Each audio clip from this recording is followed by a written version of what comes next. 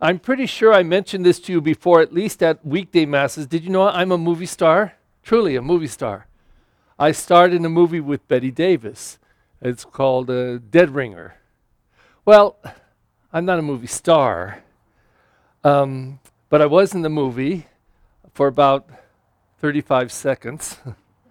And I sang in it, so I got $100 that day and received royalties over the years, sometimes like $2.10 or something.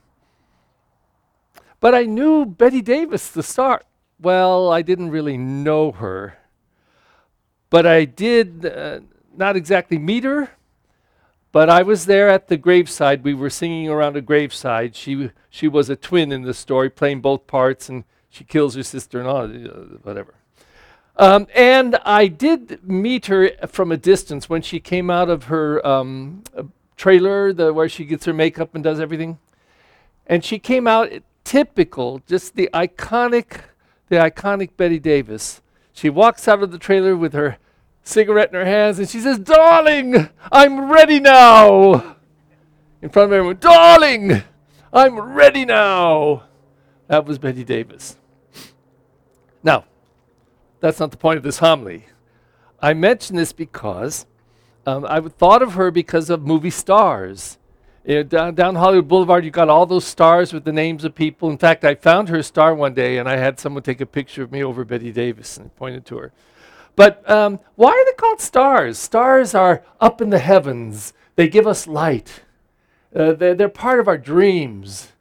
We talk about the luminaries, these heavenly bodies up there. And stars are these people that are sometimes bigger than life. And some people admire them so much they want to be like them or follow them. But they're bigger than life. We celebrate the Epiphany. It's all about the star. And the truth is, though, this isn't actually Epiphany today. Epiphany is on the 6th of January.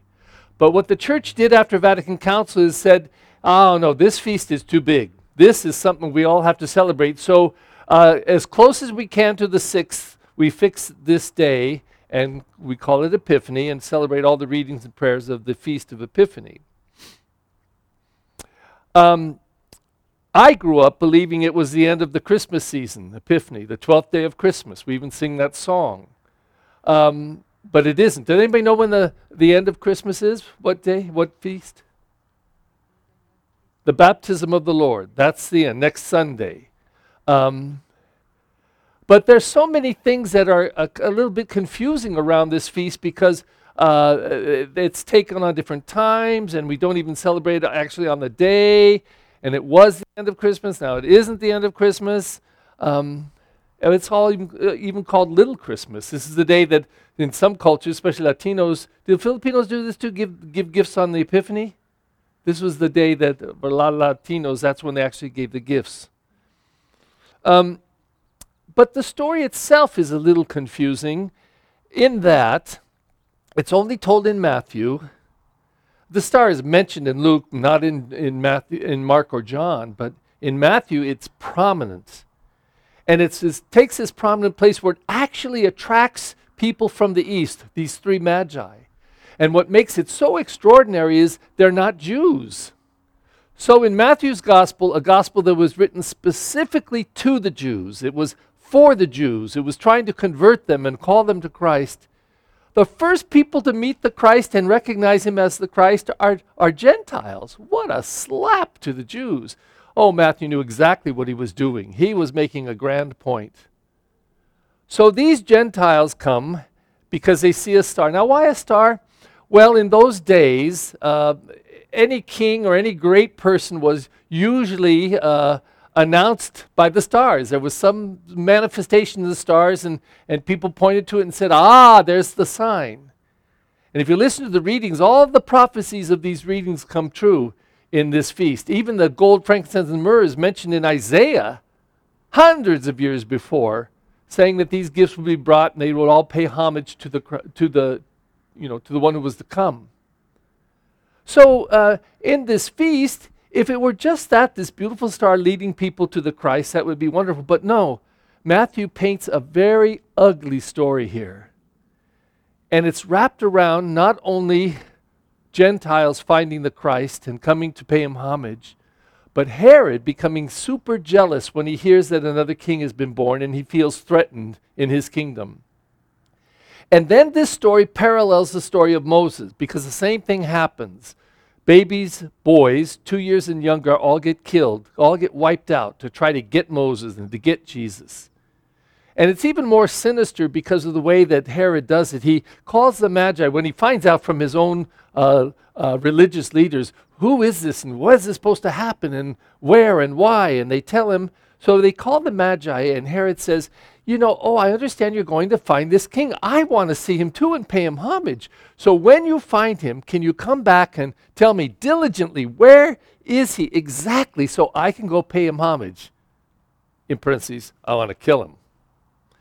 So that's what they do, except they get a dream and tells them to go back to their home another route. Don't go back to see Herod. That's what they do. Herod becomes furious and he sends out his army to kill the little baby boys 2 years and younger. Terrible story around the birth of Jesus. But in all of this, the one thing that is absolutely central is the meaning of this star. Does anyone know what the word epiphany means? Epiphany. It's manifestation or revelation. This star was manifesting or revealing the coming of the Christ into the world, the light of the world. So, if we listen to the other readings, we really get the impact of this. Because you see, if this story were literally true exactly as it's written, which is kind of unlikely because no one else mentions it, and this is huge, in a little town of Bethlehem, that these three kings or magi from the east would come and bring all these gifts, and Isaiah is realized, the prophecy becomes true in them. It's kind of remarkable. No one else would mention it. And it's also kind of revealing that it's a parallel story to Moses. It's Matthew at his best. Matthew making a point at his best. But if it were true exactly as it's written, and this was the story, this happened about 2,020 years ago. Okay, it happened one time. We're talking one night, one day of looking at this star and finding Jesus the Christ, the light of the world. Wow. 2,020 years later, that's what we're celebrating? I don't think so. It goes much deeper. It always goes much deeper, the Word of God.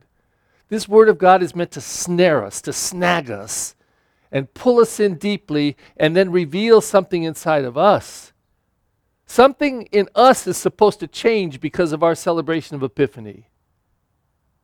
So in the first reading, Isaiah, the 60th chapter, way at the end of Isaiah, the prophet is telling Jerusalem, you have become a light to the nations. You don't just know the light, you haven't just seen the light, you have become the light. The light dwells in you, and this light is so powerful, all the nations of the world will come to see everything in this light, in you. That's an amazing word. And then in the second reading, that light is again revealed, but then it says this. Paul says, I am a steward of the graces of God, and I have, with good stewardship, given them to you to help you to realize. Do you know what has happened to you? You Gentiles are now co-heirs with the Jews. It's mixing and mingling with that first reading or the gospel. You are co-heirs. In other words, they were the sons of God. You are sons and daughters of God too now.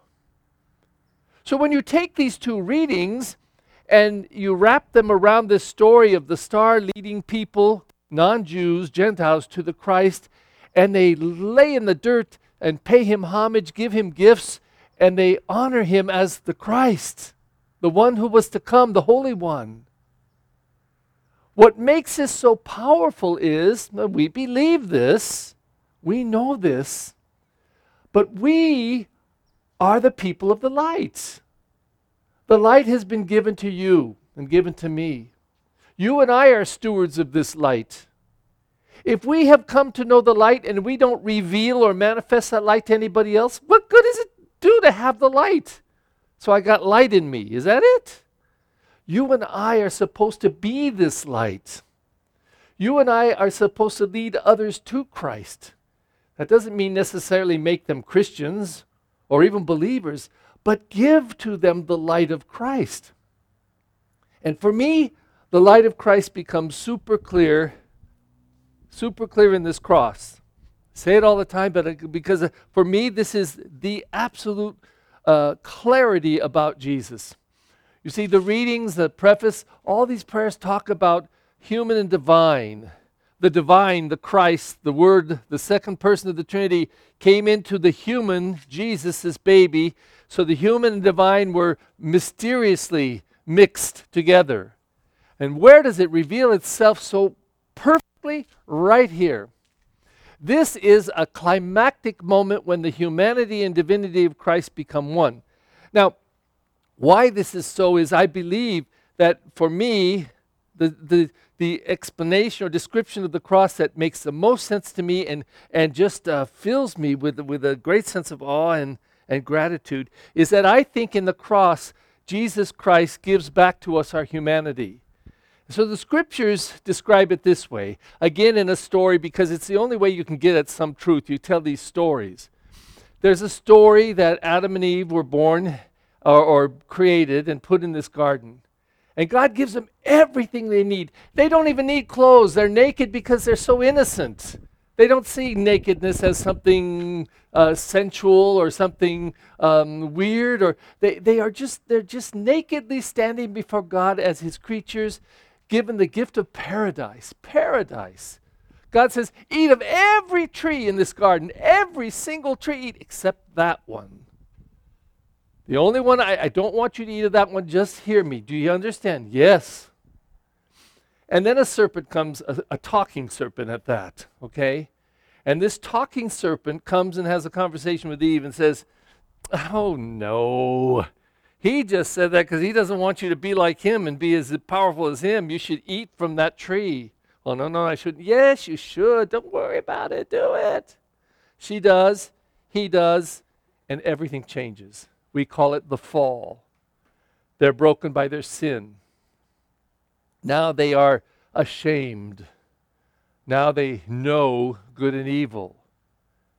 This brokenness is the condition of not knowing the truth of our humanity. So let me give you an example of how inhuman we become. By the 3rd chapter of Genesis, Cain kills his brother Abel over jealousy about a blessing. Brothers killing brothers? Does it happen all the time? And you see, when we lose our humanity, it's not just the humanity that we should know in God. It's we know it ourselves. We choose not to be human. I'll give an example. Jesus is over there talking to me, and he puts his wallet on the chair because he's making his donation. He just lays it down there for a moment. But when Mass is over, he gets up and walks away, forgets his wallet. And I see it. I say, oh my God.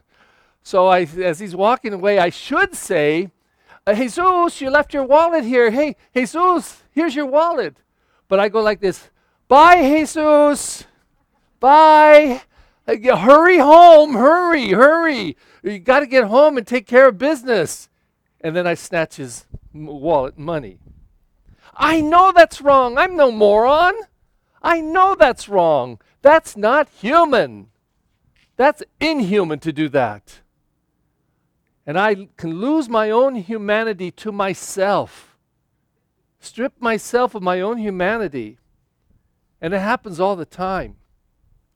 So Jesus, who was so divinely human and so humanly divine, after he is tried for a crime he hasn't committed, and he is stripped and beaten and forced to carry the cross and nail the cross and lift up on the cross to die, after all this rejection and incredible human and emotional and spiritual pain and suffering, he had every right to condemn them all to hell right there, to say, I'll see you all in hell. And instead he says, Father, forgive them all. They know not what they do. The human and divine become absolutely one. Everything that he has divinely and in a divinely inspired way taught to his people about forgiveness and love, he shows it right there in his worst and most painful moment. The only explanation I can come up with is he was humanly divine in the most mysterious and wonderful and complete and total way. And he gave back to us our humanity. Because you see, we can do this. We don't do it all the time. We can't do it all the time. We do it sometimes pretty well, sometimes beautifully well, and sometimes not at all. But we don't have to hate because we're hated. We don't have to bring revenge to somebody because they've hurt us. We can love back. We can forgive back. That's the divine truth. That's the light. That's what the star is saying. That's what it's revealing and manifesting to us. We are people of the light. And we can receive the light, we can live the light, we can become the light, and we can give the light to others.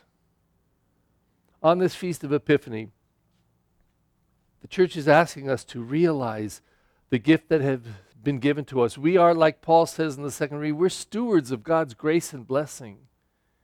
And the more that we become accustomed to the light and know it, the more that we understand it in mind and heart, the more it will fill us and become us, and the more power we will have to give to others. So perhaps one of the best days on this revelation and manifestation of the light in our midst, and revealing and manifesting to us that we too become that people of light. Let us remember when we first received it in a very full way on the day of our baptism. And on that day we made promises through our parents and godparents. Let us renew those promises today. My brothers and sisters, do you all reject sin so as to live in the freedom of God's children? I do.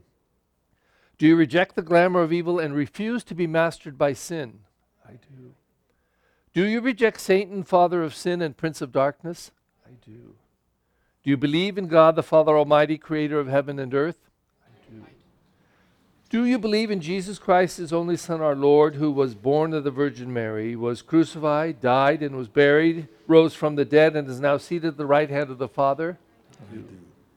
Do you believe in the Holy Spirit, the Holy Catholic Church, the communion of saints, the forgiveness of sins, the resurrection of the body, and life everlasting? I do. This is our faith. This is our faith. This is the faith of the church. This is the faith of the church. We are proud to profess it. We are proud to profess it. In Christ Jesus our Lord. In Christ Jesus our Lord. Amen. Trusting in the light that illuminates our path toward the Father, we bring God our prayers.